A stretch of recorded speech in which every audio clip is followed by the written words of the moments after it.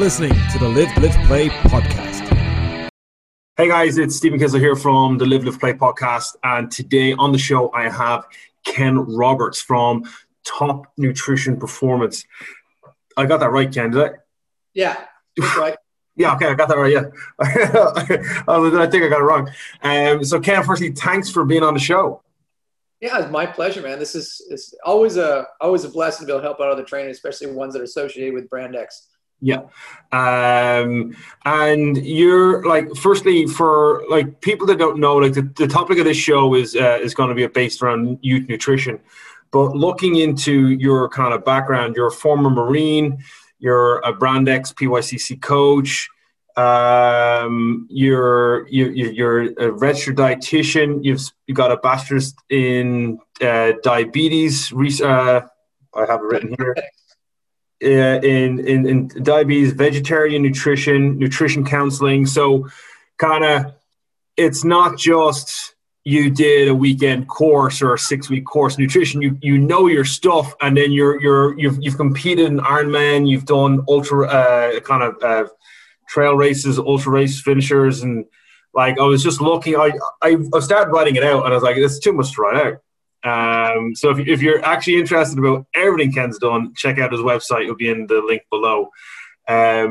So Ken, firstly, what kind of got you into wanting to know more about nutrition? Well, so I did 20 years active duty in the U.S. Marine Corps, and when I went to become a drill instructor to train civilians into United States Marines, I was already a black belt martial art instructor in our Marine Corps program. So halfway through my tour of duty as a drill instructor, I went to a school to become basically a martial art instructor trainer, someone that makes people into instructors at the black belt level for our program. And while I was there, I actually got exposed to CrossFit back in 2006, which led to me meeting Jeff and Mickey in 2007, 2008. But I learned about nutrition back then, and I realized that nutrition has to be the base of all things in our life, and our health, and our wellness, our fitness, and even in sport. So when I finished that course and I went back to pushing recruits through boot camp, I started to make them eat differently than all the other drill instructors, and I used to make my team leave and go eat while I watched the recruits eat. And I saw that my team stayed healthy. They stayed stronger. My recruits got stronger. They got sick less. So in 2007, when I left that tour of duty, I was still a Marine. I decided that I wanted to find a degree that was basically the most reputable college degree out there for nutrition. And it was to become a registered dietitian. So I started my path then while I was active duty deploying around the world to slowly knock out all the courses to do that. I retired from the Marine Corps in 2017 and went out, and I had to go do an internship, 1,200 hours of supervised practice at different facilities like hospitals, wellness centers, food service places, things like that, to learn all the components from everything from the biological to how to interact with the community on nutrition.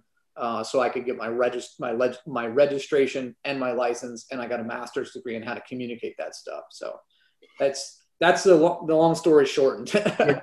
And just one thing, because one aspect of what you studied is very it interests me a lot, is diabetes.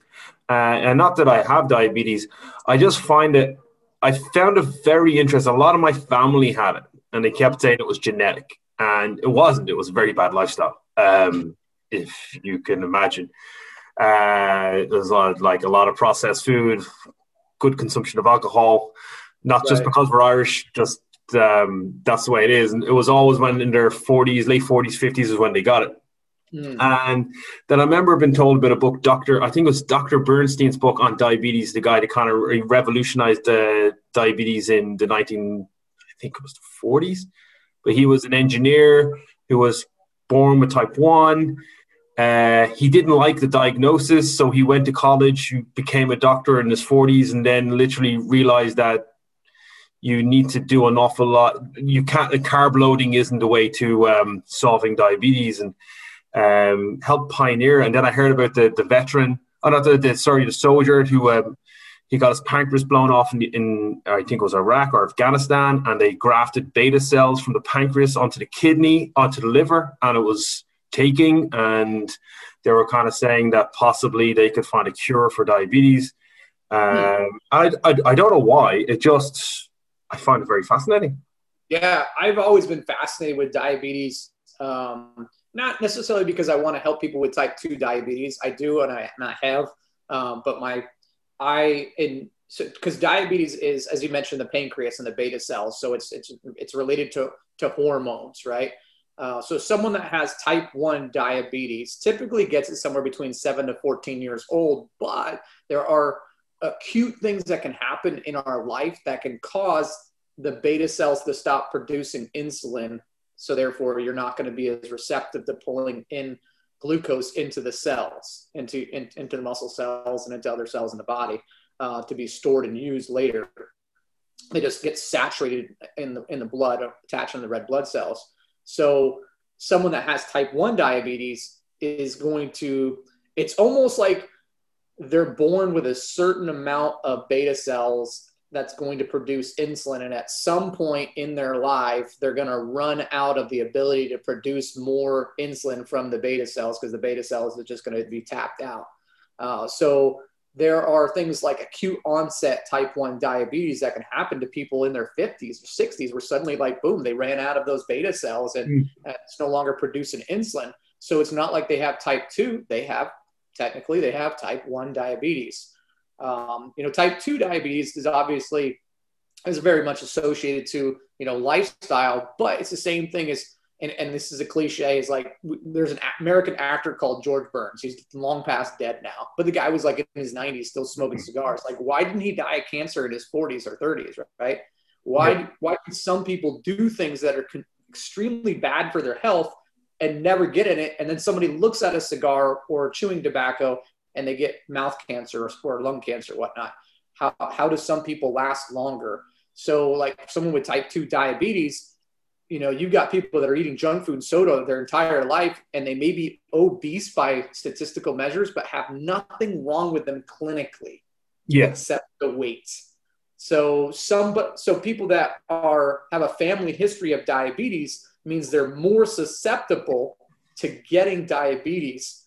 And so things that they do in their life that they can control, not genetics, not gender, not age, but diet, exercise, lifestyle choices can help reduce the risk or the potential of them getting something they're highly susceptible in their family. I think what you kind of touched on there regarding health, like you can have extra weight on your body, but everything inside there is still working optimally.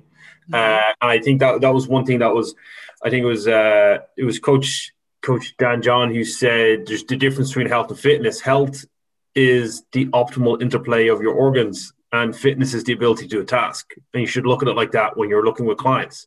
That's cool. Because you can have a bigger client who can do an awful lot. Like you say, like you always hear that guy is like he smoked till he was in his 90s, and then Paul, who was super fit and ran and exercised, went to the gym, had a heart attack 45 or got lung cancer at 45. And I said this before to a lot of people when we talk about nutrition in the gym is you're given a set of cards. It's the cards you're dealt, and it's how you play them. And you'll either play them to your advantage or your weakness, your kind of strengths or your fall. And like when someone goes to me, oh, well, such and such eats what they want and they look great.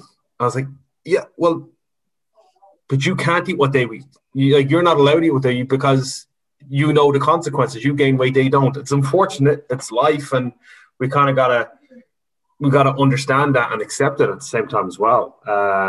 Which I think is a big lesson for a lot of people, and it's something that I try and teach our youths very young.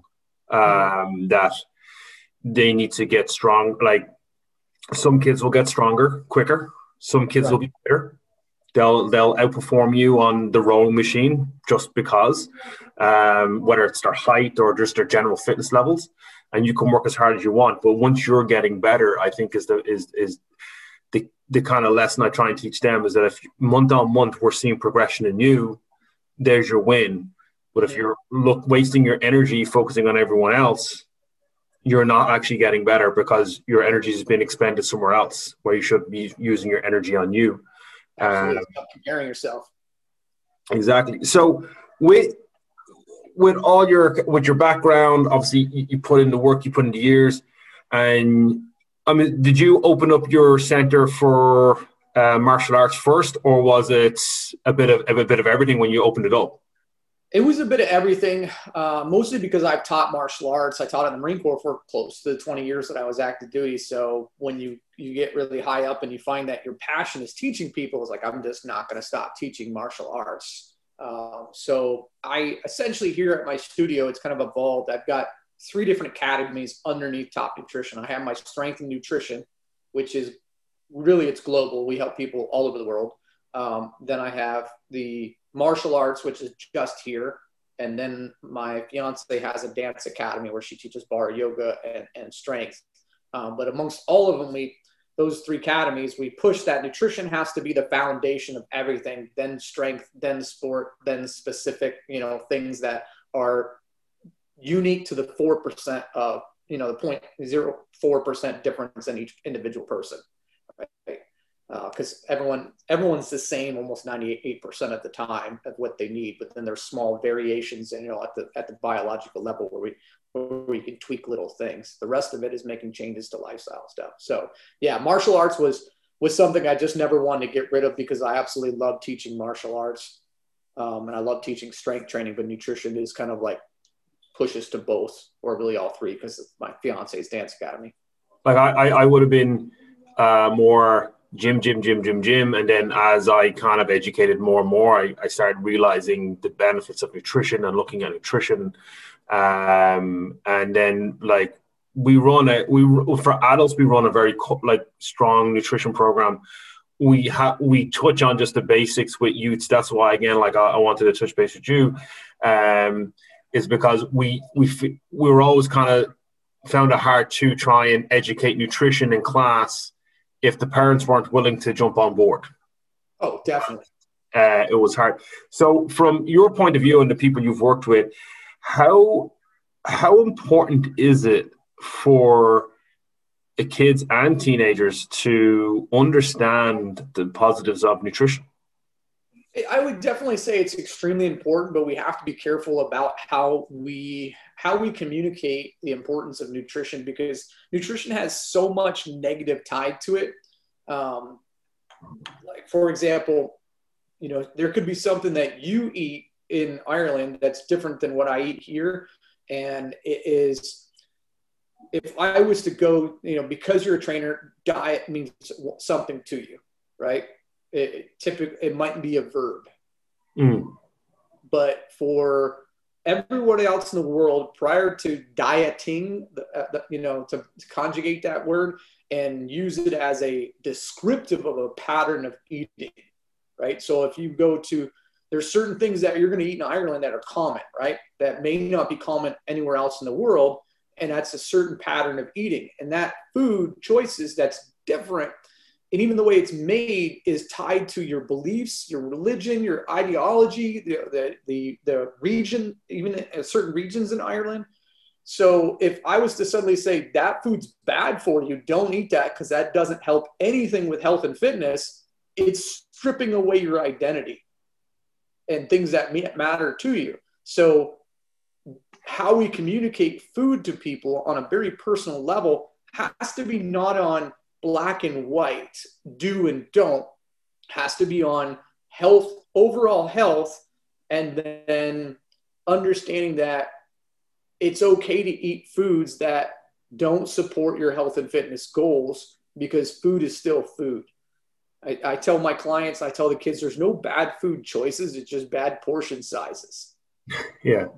Right? And if you go to the gym, you're exercising, you eat great all the time, and you do all sorts of things that support mental clarity, overall health, and performance of your workouts, and then you want to go have a giant plate of bangers and mash, and then have some sort of pudding afterwards, not blood sausage pudding, but the yogurt pudding, whatever, afterwards. And who cares, right? It's a meal. It's not a cheat meal, because it's just a meal, just food. Let it eat it, let it go, forget about it, and enjoy the experience of whom you're with.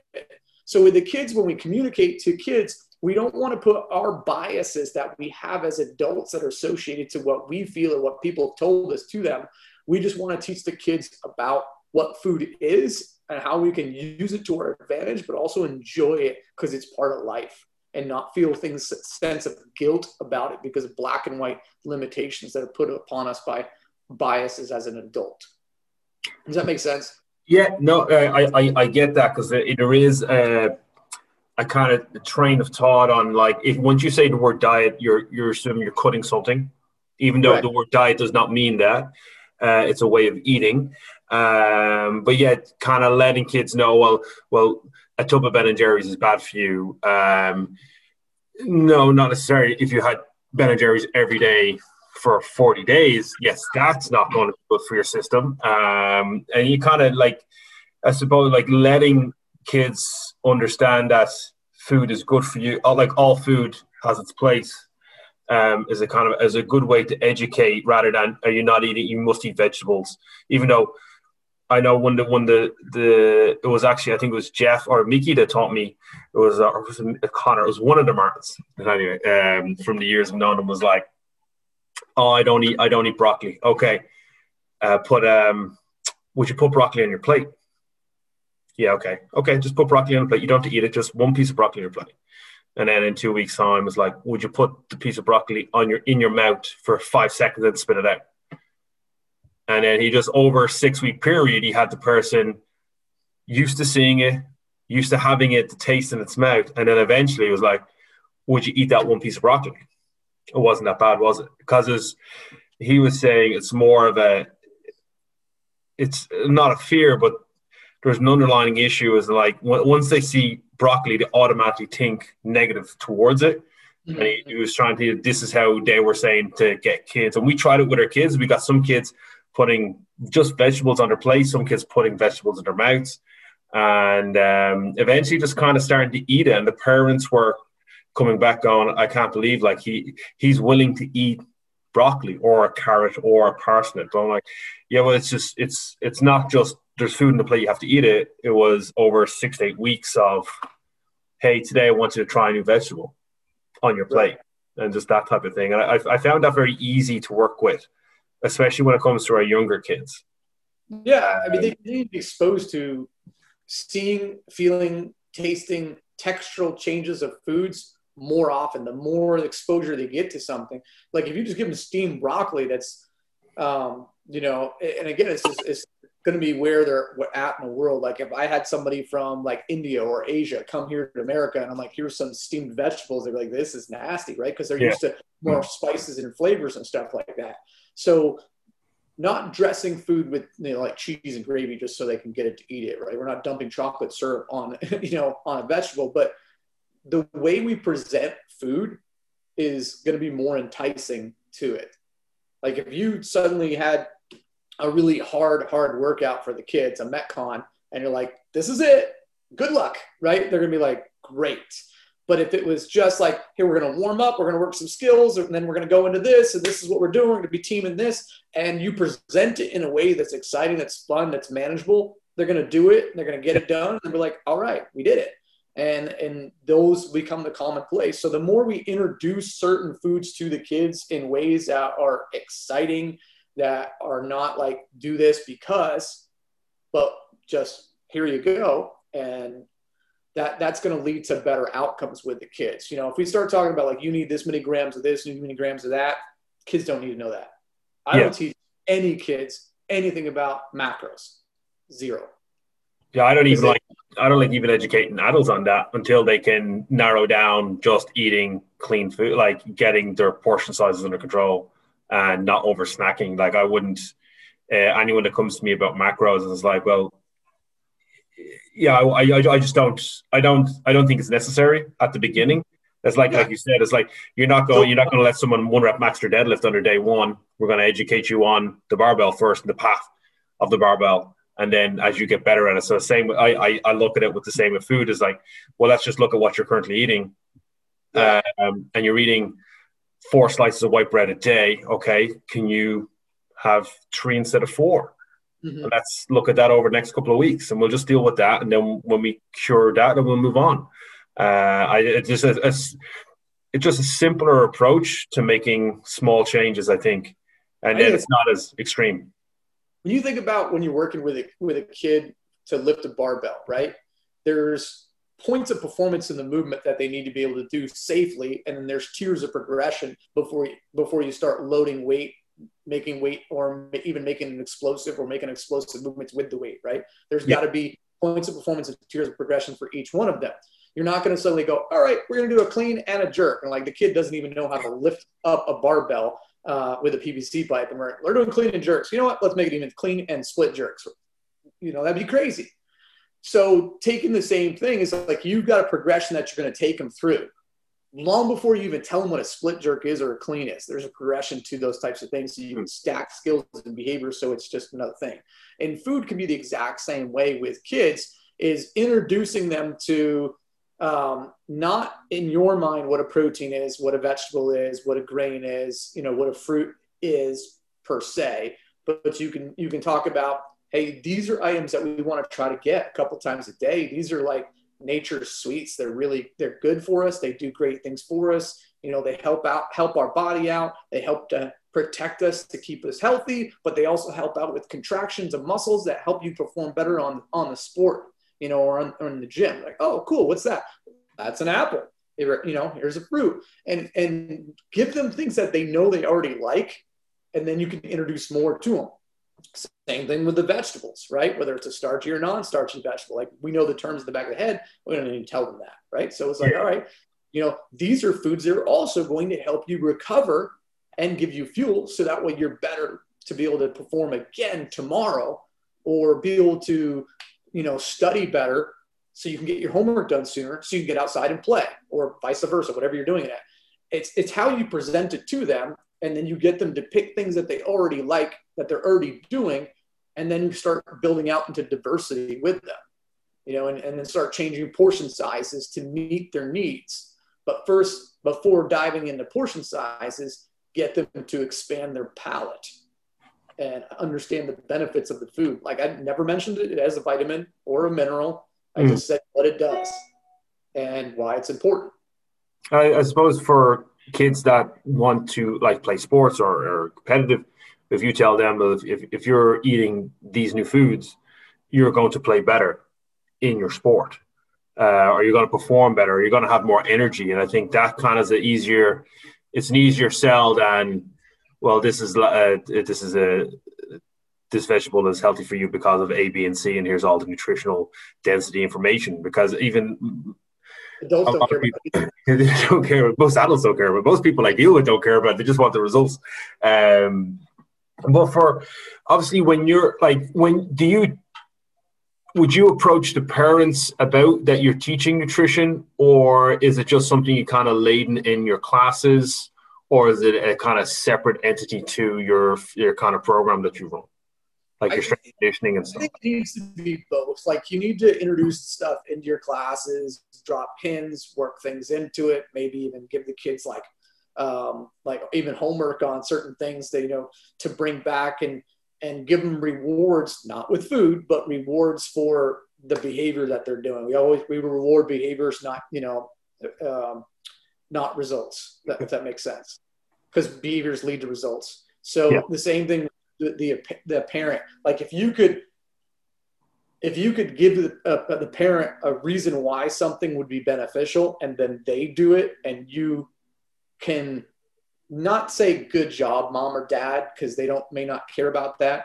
But if you could give them some sort of pat on the back that would be beneficial to them outside of what the kid is doing, they're going to be more like it. Like I want my parents and my kids to feel that behaviors they're doing are positive, and kind of have some sort of reward process. So that way the outcomes of the behaviors end up leading to results, rather than me saying, do this because, and you'll get better results. Like almost rewarding them both a different way along the way there. And maybe that reward might be like teaching the parent how to do things at home that the kids are going to be more receptive to. So it's not a frustrating experience of wasted food or dining out or, having a family meal, teaching them how to do those types of things. At the same time, I'm trying to teach the kids to eat healthier. I could teach the parents how techniques and strategies to be able to enjoy those experiences. And then they both play together. Yeah. Like I know one thing, and this isn't from I seen just a chef in, I don't know, you know, like Jamie Oliver. I know he was in America. He's an English chef, and he did a lot of things with schools. And one of his biggest proponents to get kids interested in food was to teach them about gardening and to teach them about cooking food. So if you prepare the food, it's like that thing, when you put time and effort into something, you're going to appreciate it more than being handed something at 5 o'clock every day. That aspect of it, I always thought that was a really good insight into getting kids interested in what they're making and then how they're eating it, because they'll be a little bit prouder. Like I've made stuff that's really bad, but I'd eat it because I made it. I'm with you. And that's right there is one of the reasons why any client I work with, I don't write meal plans for them. Yeah, none of them. I teach them how to do that. I think it's a teen or an adult, and they're more likely to stick with it and continue to make it better. I think that's really good, because we always get like, oh, well, have you got a meal plan? I was like, well, what I eat is not what you might like. Like for me, 5 times during the week, I'm going to have some sort of chicken burger or turkey burger with sweet potato fries and loads of vegetables. And I can eat that 5 days a week because that's just, and I can eat it cold. Like, you're not like, that's my meal plan. I don't have a recipe book. It's like kind of, like you said, like what you should be eating is an overview, and then you kind of design your meals around what you like to eat as well. Because for example, I couldn't stomach any sort of spicy food.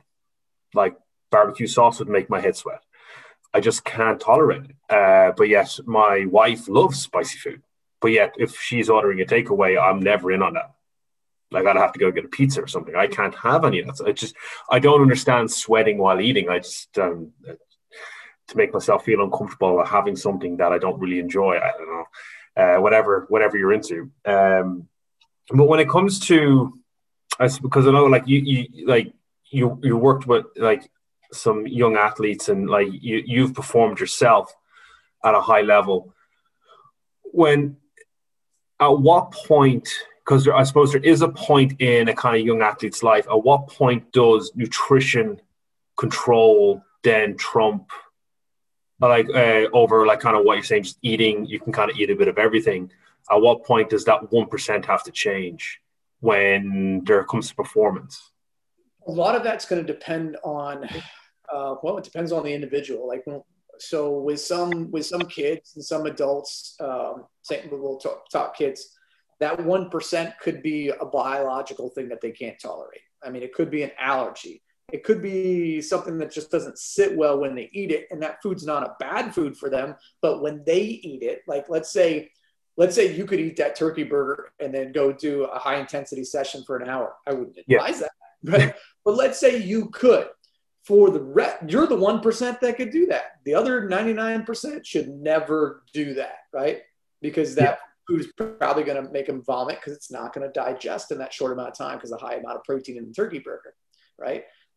And the fat that might be associated with whatever else is in the meal. It's not going to go well. Somebody else, they might need to have a little bit of applesauce. They might need to have half a banana, maybe even a piece of bread with some honey on or something like that. And they go do a workout and they're good. So learning to be, that's the small tweaking with the stuff, is we can get a healthy pattern with overall, but then we start to dial in like how food responds to you at different times. During training, before training, and after training. Because like, I don't want kids or adults for that matter to do a workout fasting ever. It's if you're going to have more fuel in the workout, then you can go faster, harder during the workout, because the body has the energy readily available to it, right? If the kid goes into it and goes hard and doesn't eat anything before, does not drink anything, and then afterwards he gets busy with this and that, the body's like, I can't recover. So those are things that the kids need, but the 1% is like, what they can tolerate, what's going to work well, work better for them that might not work for somebody else. And then obviously specific responses to food tied to emotions as well. Some kids are like adults. They may, have certain cravings for certain foods at certain times. Those are things that kind of work out. And then the difference between male and female athletes, because I do talk at that personal level with my clients on those different types of things. Well, I know for like we get a lot, and we get it from adults. We get it from some of our older teens when they hear about like the likes of like you said, intermittent fasting. Oh, I should do this. I'm like, well, no. And if someone's over 18, I can't really stop anyone from trying anything. To be honest, I can only advise. And what I kind of try to educate people with is if you're going to try intermittent fasting or some sort of crazy diet, understand that your performance will drop. Understand that you might get weaker, that you won't be able to go as hard in the workout. Because they think, a lot of them, I suppose, assume that if the diet's going to help them cut or lean or drop body fat, they're going to perform at the highest level. I'm like, well, that's not how it works. Your body can't operate like that. So if you like, again, I don't know, but if you've come across it, but if you had like kind of teenagers or like kind of like into early 20s that are trying to do your training, but then also trying to try some crazy diet, or like a 30-day paleo or a fasting program or something along those lines. Yeah, absolutely. I've seen it all. With the kids, it's a little bit different. I kind of plant seeds. Sometimes I'll try to get their parents into a closed group. I have a closed Facebook group that's like worldwide, and I put some nutrition stuff into the group, but I put a lot of things into the group to change the way they perceive information. And so it's just like lots of planting seeds without talking about the actual topic. So when the time comes for them to work on the topic, they're more receptive to the information than just saying intermittent fasting is bad for you. Right?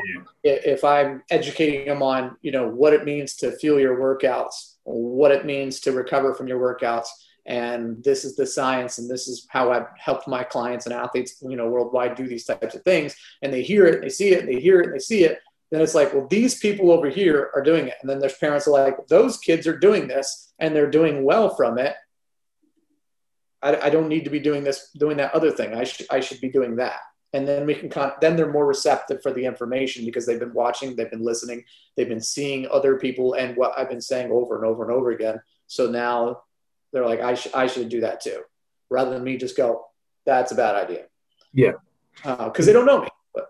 Yeah. And it's, I suppose, like you said, you're sowing the seeds over time with information, and then it kind of, when you start talking about it, it's triggering all the information that they've like kind of just seen from you, and it's not a force. You must conform to my program, and this is the way it works.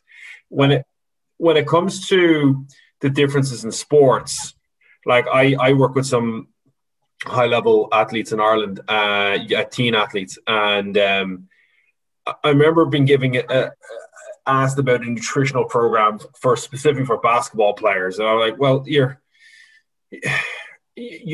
firstly, I thought that like it was a high carb. It was just, I didn't see, it was a high carb, low fat diet. I didn't understand why you'd give someone who plays 20 to 30 hours of basketball intensely every week, like just a high carb, like it was loads of pastas and rices, and it just sounded like something from a really bad nutrition book that they downloaded for free or something.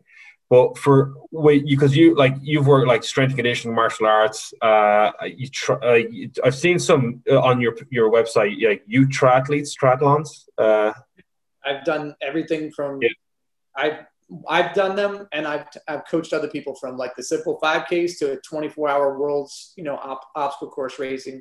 I've done the Ironmans. I've coached people to them, and then obviously the other types of sports as well. Would you alter? I'm assuming you'd alter the nutritional programs then based on the athlete and the event or the training process. Yes, I would still want the foundation of a healthy eating pattern there, regardless of sport. Then the only thing that difference is changing the portion sizes of the foods to make sure that it supports the energy needs that athlete needs for the day, as well as making sure that you're teaching them how to fuel their sport. You know, someone that's going to do powerlifting is going to have, obviously it does have a high energy need, but at the same time, their actual effort in sport is going to be minutes, seconds of effort, right? So whereas you got a basketball player that might be playing, you know, for a couple hours a day practicing, you have to look at like how that, we call basketball a stop and go sport.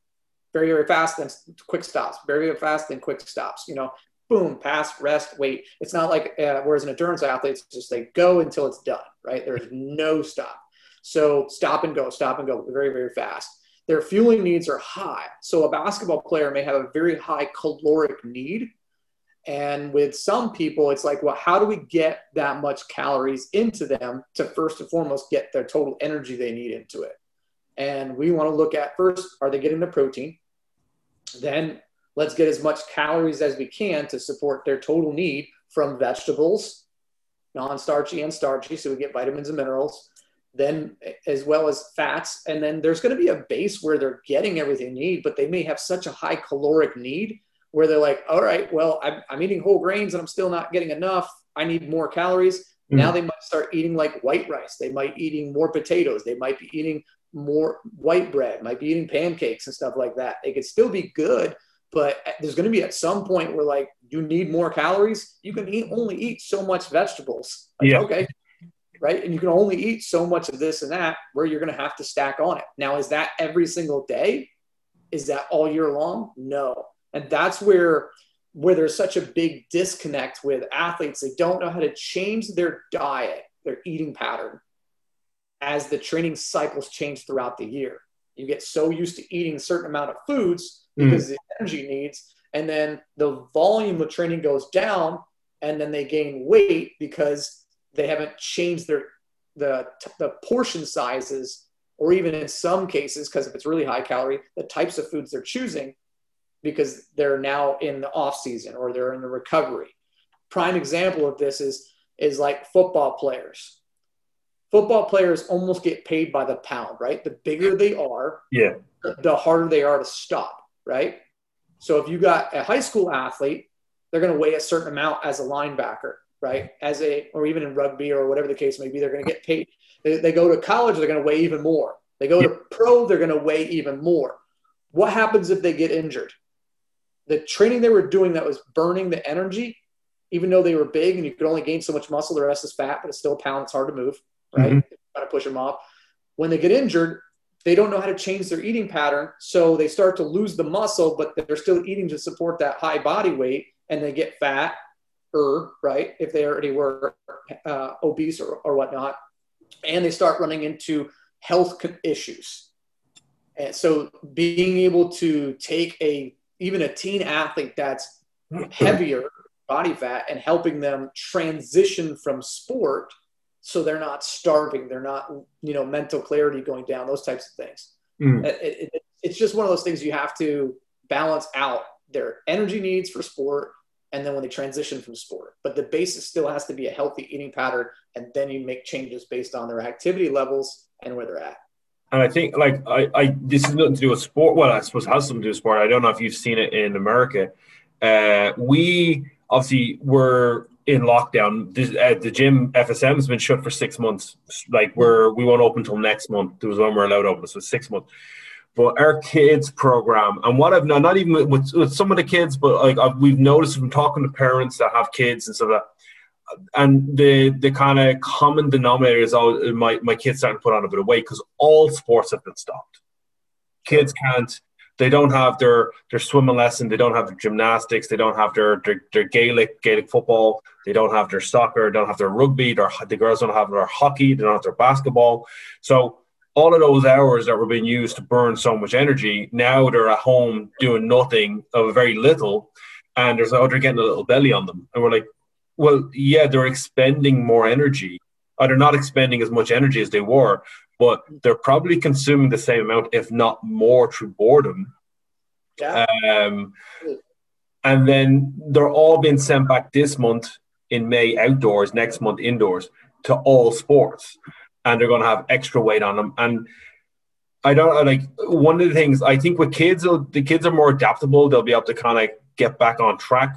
But I think with a lot of teens, they'll probably find it really hard because they're going to go in with a mentality of, well, I used to be able to run this fast or lift this much or perform at this level, and now I can't, and I've gained weight. And for teenagers, the consciousness, like we have one client who is very unsure of coming back because they've gained weight, who's a teenager, because of their confidence levels.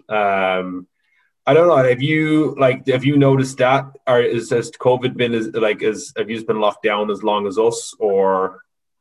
Some places in this, I mean, because obviously the U.S. is really big. Some states are actually still in lockdown, and some states just didn't care and almost did their own thing as soon as possible. Yeah. So obviously there's different regions of people that gain weight, and then it's still perception. Like gyms could be open, like my gym's open, and I've been vaccinated at all this stuff, and I still wear a mask around people, just for their, that they could feel good that I'm doing what I'm supposed to be doing. But yeah, people gain weight. Lots and lots of people gain weight. Kids gain weight. Adults gain weight.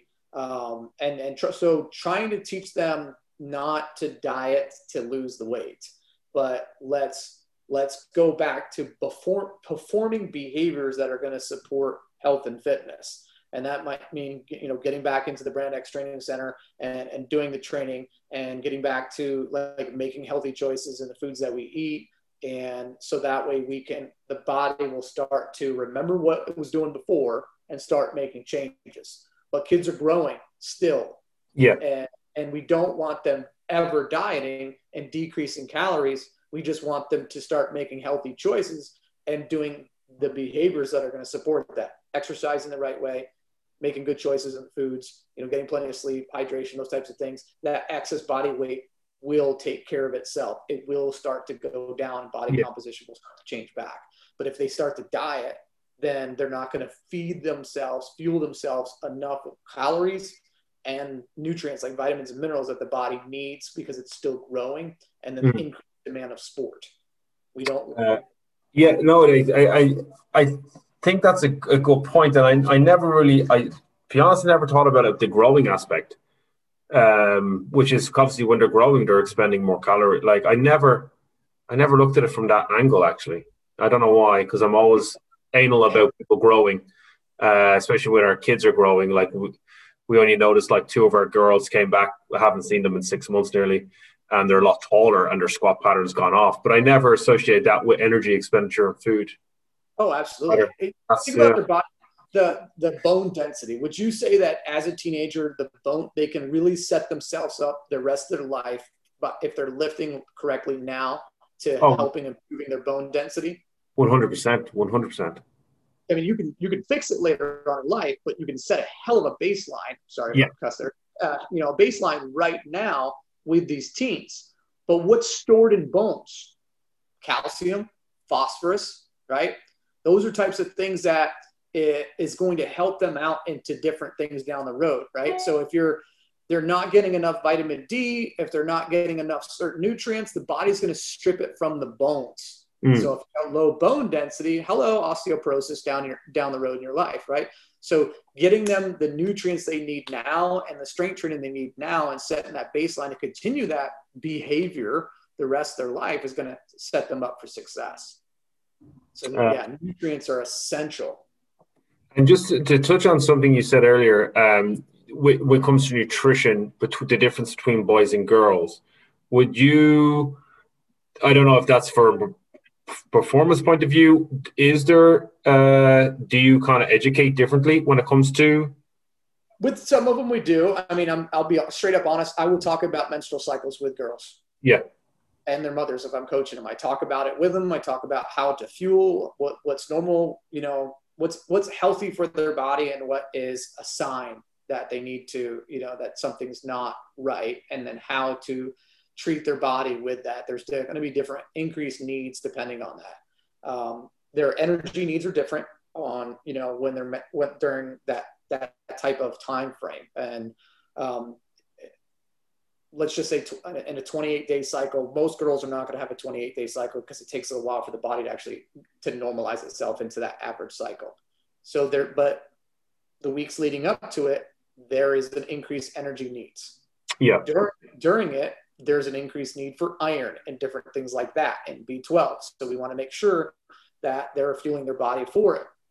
Men, just because they don't have one doesn't mean those needs aren't there. It doesn't mean there are differences in hormones. So it's still important that they're getting all those essential nutrients. But yeah, physiologically, there's a difference between men and women. Same thing with elevation and heat, right? Women are going to be more susceptible to heat than men. Why? Because men have a lower body mass, a more lean body mass, which means they have more water in their body than women who have less lean body mass, because obviously the muscles store fluid, right? Because they also store carbohydrates, water.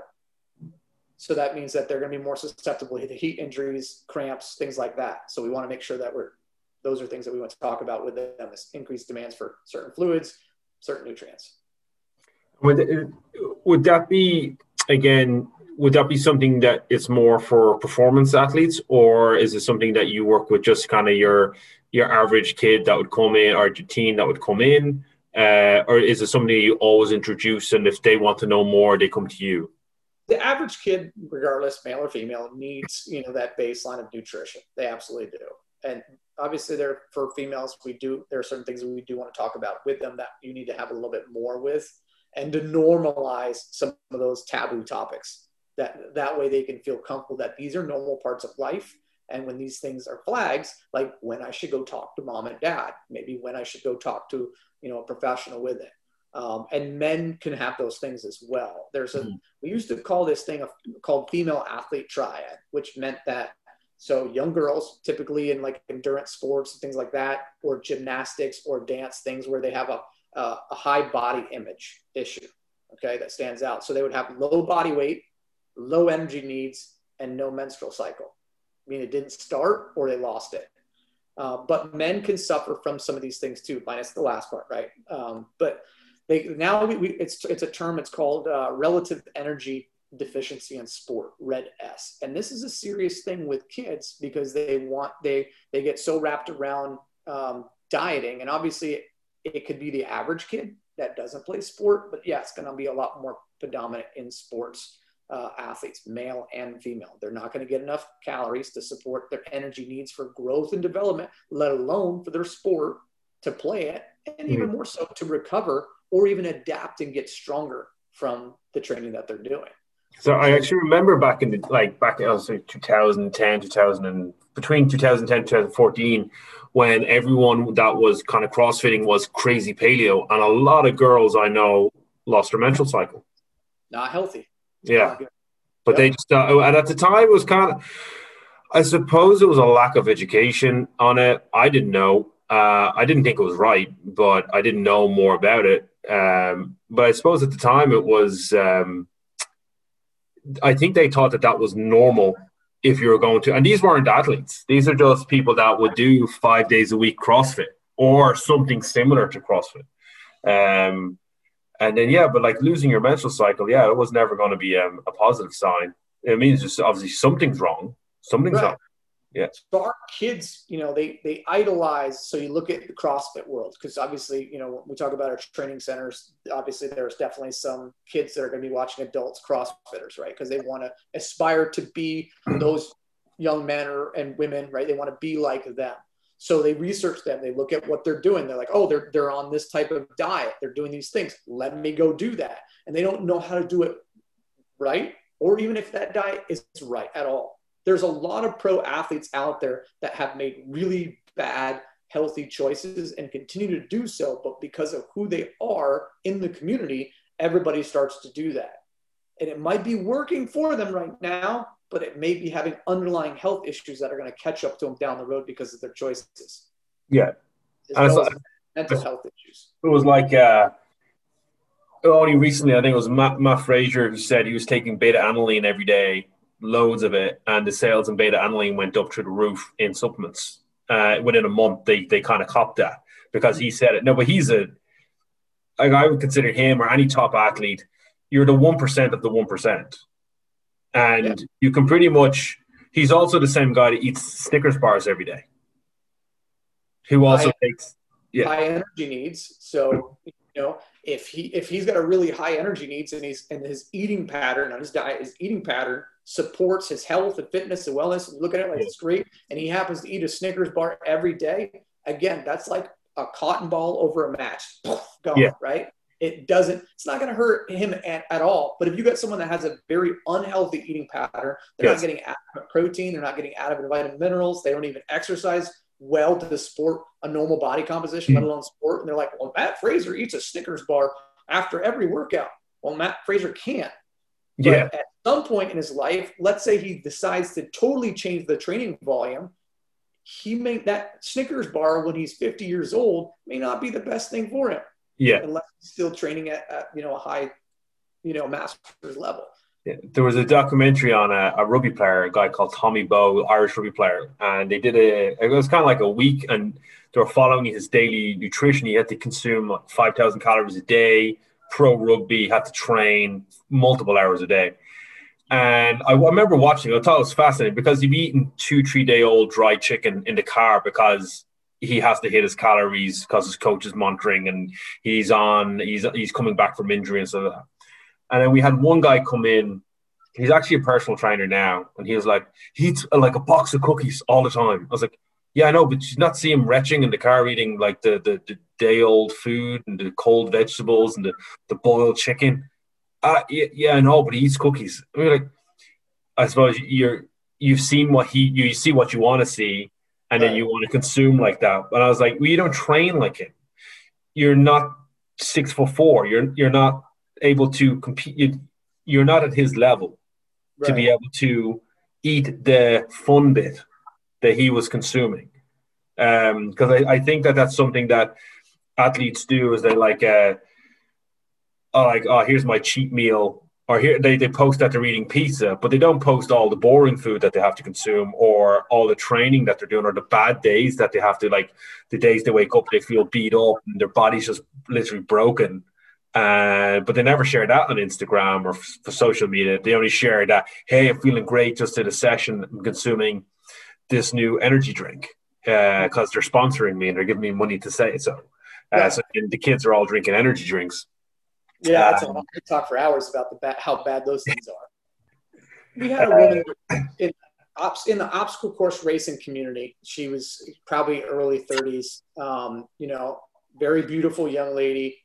She was top of her fitness. Getting on podiums and things like that in the obstacle course racing community. And she'd always talk about Pop-Tarts. That she has her Pop-Tarts. Like Pop-Tart. You know what?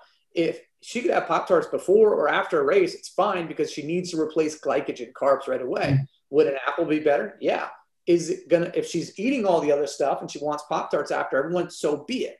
But what nobody knew was about a year or two later, well, everybody saw it a year or two later, she came out and confessed that she actually had an eating disorder and actually had to be, admitted to an inpatient clinic to be able to help her recover from this eating disorder. So we just saw this woman that's very beautiful and looking like she's fit, but inside she was making very poor choices. The only thing they saw was she eats a Pop-Tart after, during a training. So Pop-Tarts must be good. And everyone's like, oh, look at me, I'm eating Pop-Tarts. Not, so we can't idolize other people and what they're doing, even if it looks like it's a good thing, even if it's sports science, right? Most kids don't ever need a supplement. Most adults don't ever need to take a supplement of any type if they can get it from food. Nobody needs an energy drink whatsoever. And kids definitely shouldn't be touching that stuff. It doesn't matter how much CrossFit or whoever sponsors it, X Science, none of that stuff. All of it is going to be bad for you in the long run. Yeah. So teaching kids to have that healthy foundation of food is where we want to go, and teaching them how they can do that. Otherwise they're just wasting money. And Ken, like I know we're almost an hour now, and we're just gonna like kind of touch on one or two more things. But I know you said you have a Facebook group. I've seen it on your website. I'll put if you're happy enough, I can put it in the link below. You could have some parents or teens that follow my show. Not it's a new version of our show, so we're following a small at the beginning. But it will go out with all our teens. We'll send it to all our parents, stuff like that. This podcast in general, and I'll go out on all our networks. But for people that kind of want to know a little bit more about nutrition, where would be obviously yourself and the website and what you guys do, but what would be the kind of the first step you'd tell a teen or a parent who just wants to make a better choice when it comes to food? Mm-hmm. Well, I mean, I would say that like each, and this is going to be the professional hat I'll throw on, is like in the U.S. has what we call an Academy of Nutrition and Dietetics. I would imagine in Ireland and some of the other places that are over there in Europe and the surrounding areas are going to have a professional organization for nutrition and dietetics that are going to have educational handouts and things like that can help parents teach children how to eat and make healthy choices the smart way. And not go, here's your carbs, fats, and proteins. This is what you need to do. Or here's how you log your food and track it. Like, don't do that, right? So there's going to be ways to be able to do that smarter with kids and making them, and same thing with the parents, because we have to assume that most people don't know how to eat, just like we can assume that most people don't know how to run. They think they can. Yeah. It seems easy. I'll just go run. But then they get injuries, and then you have doctors who say, well, just stop doing that. It's like, well, okay, doc, your job is not to tell people what they can and can't do. Your job is to help keep them healthy or fix them, right? It's my job to help them get healthy and fit. And our training and education is different than theirs. So we want them to go to this. So in Ireland, if you've got something that's like for nutrition and dietetics, that's like countrywide, they probably have some great resources on there with visuals, with handouts, and education for kids as well as for parents. Even better if you have someone that's in your country. I mean, obviously, we work with people worldwide and clients. Having a dietitian, one that specializes in sports, is very good, because not all in our country, not all dietitians specialize in sports. They have the knowledge that we do, but we are focused in on helping people with their weight, with their health, with their fitness. It's much, much different than that baseline education that we get in college. I don't know in Ireland, but I guess in here, there are people, anybody can call themselves a nutritionist. Yeah, anybody. It's the same in Ireland. Yeah, so there's a difference between a dietitian and nutritionists. Right. So a nutritionist, you could be a drug dealer and suddenly say, I changed my life and I'm going to teach nutrition now. And I have no education, but I want to help people out. And I appreciate the passion, but you don't have the experience, education, or any of the professional credentials to do it to people and help people the right way without confusing them. Right? Yeah. You're going to be like, this worked for me, and here it is. Well, that is not science. That's not research. What worked for me isn't it. So going to those professional resources, looking for those organizations that have those types of things. We do put content out on my website. I do have a podcast. I haven't done anything with it in a couple of years now, but the podcasts are still there on like how to develop a healthy eating pattern, how to create an athlete's plate. So visualizing your plate as it should be to support your training. And then there's next one in the series is how to create a meal plan weekly based on your energy needs for sport. So those three podcasts, typically I'll have people listen to those, and then I start building education and behaviors that support, long-term fitness goals. What I'll do is I'll put those podcasts in the notes, in the link below, and so people can kind of get a little bit more information from that, and obviously get a little bit more help and education, which I think is great. But I don't want to steal all your day, my evening. I'll be giving out to you if I'm not home on time. But Ken, no, I really appreciate you being on the show. There's a lot to it. There's one thing that I'm actually going to be doing, and we've a couple of our teens that are kind of interested. That I've decided before, it's a midlife crisis kind of job. Before I turn 40, I'm going to run an ultra, and the most I've ever run is a half. What would be your top nutrition tip for an aging athlete who still thinks he's got it? Well, I mean, you ran a half, you did 13.1 miles. Ultras, anything over 26.2 miles is an ultra. So, is it? I thought it was. Yeah. Okay. Yeah. So 26.2 miles is a marathon. Yeah. So anything over 26.2 is technically an ultra. Okay. All right. That's now, obviously, there's going to be those people like, oh, well, it's not a 50 miler. I'm like, well, good for you. It's not a 50K, which is going to be 31.1 miles, something like that. Good for you. So in ultras, anything past the marathon, period. So as far as the nutrition goes, you need to make sure that you're fueling well before and fueling every hour, not every hour on the hour, like continuous throughout that running time frame. You have to be putting carbs, sodium, electrolytes, and fluid into you throughout. You can't just pile it in at once. And whatever you're doing in training, hopefully is correct and well and tolerated, you have to practice it so that way you can do it in the race. You can't just show up and go, oh, they got gels and Gatorade and things like that at the course and never practice it. You use their stuff and wonder why you feel like crap or get sick or nauseous. You train your muscles to work, let's say, being able to perform a movement over and over again for an hour, right? You train your muscles to tolerate that. You have to train your stomach muscles and gastrointestinal tract to tolerate taking a nutrition while your heart rate is elevated. So you got to practice it. Okay. And I have some handouts in my group and videos about the what and why of endurance nutrition. Actually, I've got them for everything: sports, stop and go, strength and power, stuff like that. Cool. I'll tell you. I'll be honest, and I'll tell you how I ran my half marathon. I promised myself I'd run it before the end of January of this year. I don't run. I'm a non-runner. I used to be a very anti-runner. I used to give out about people running, and to avoid not doing it, I just got up at 5 o'clock, at 5:30 one morning, and just ran on an empty stomach with half a glass of water and no prep, no nothing. I just went and ran. Obviously not advisable, and I knew it wasn't advisable halfway in, and I had my first ever gel halfway in, which wasn't advisable.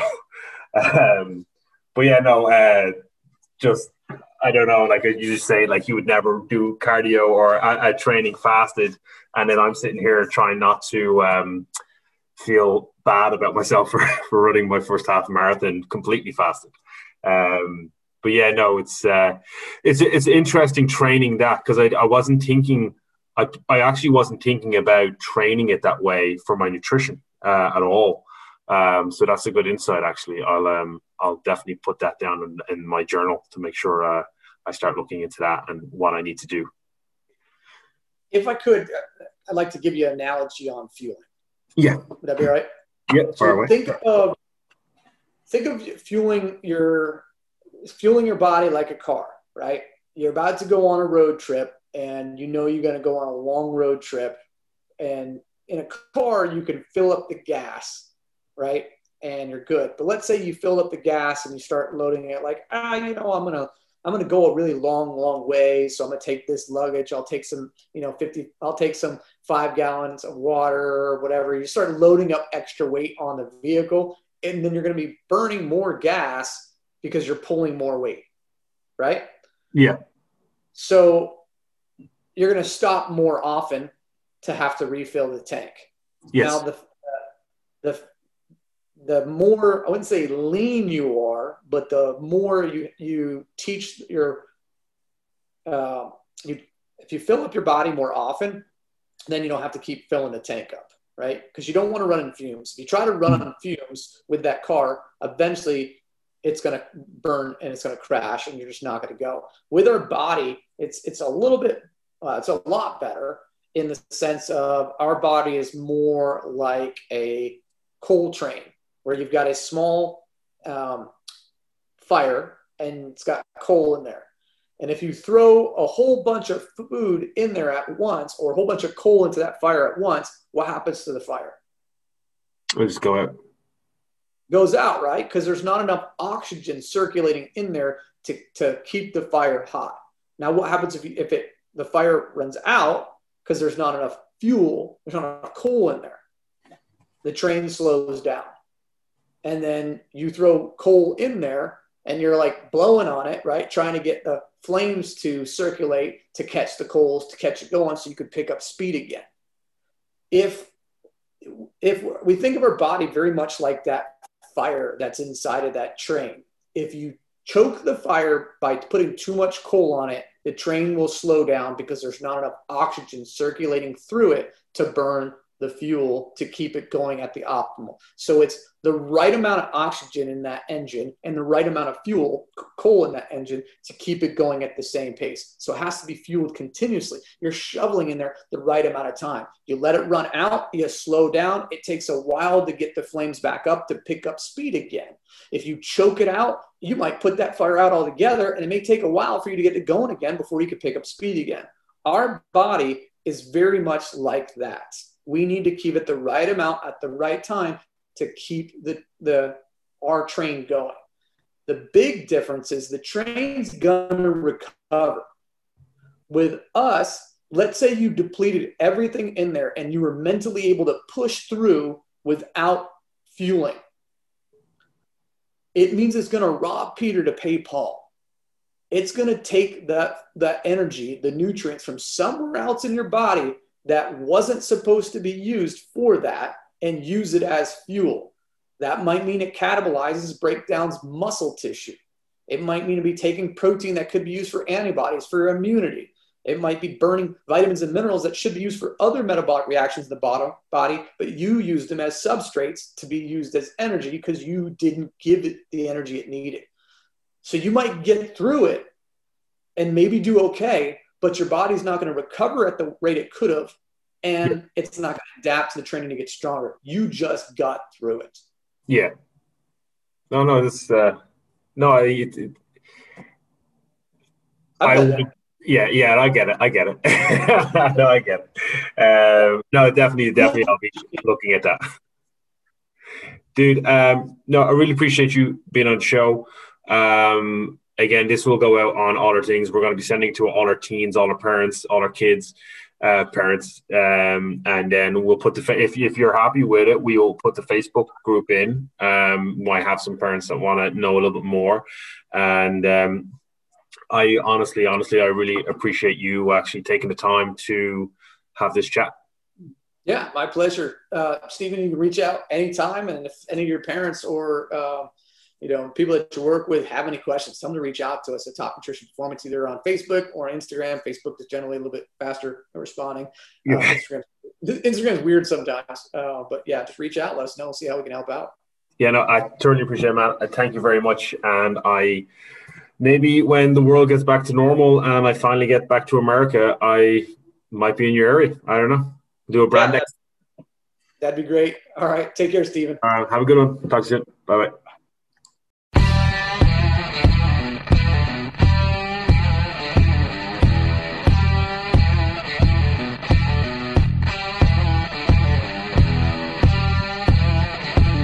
You're listening to the Live, Play podcast.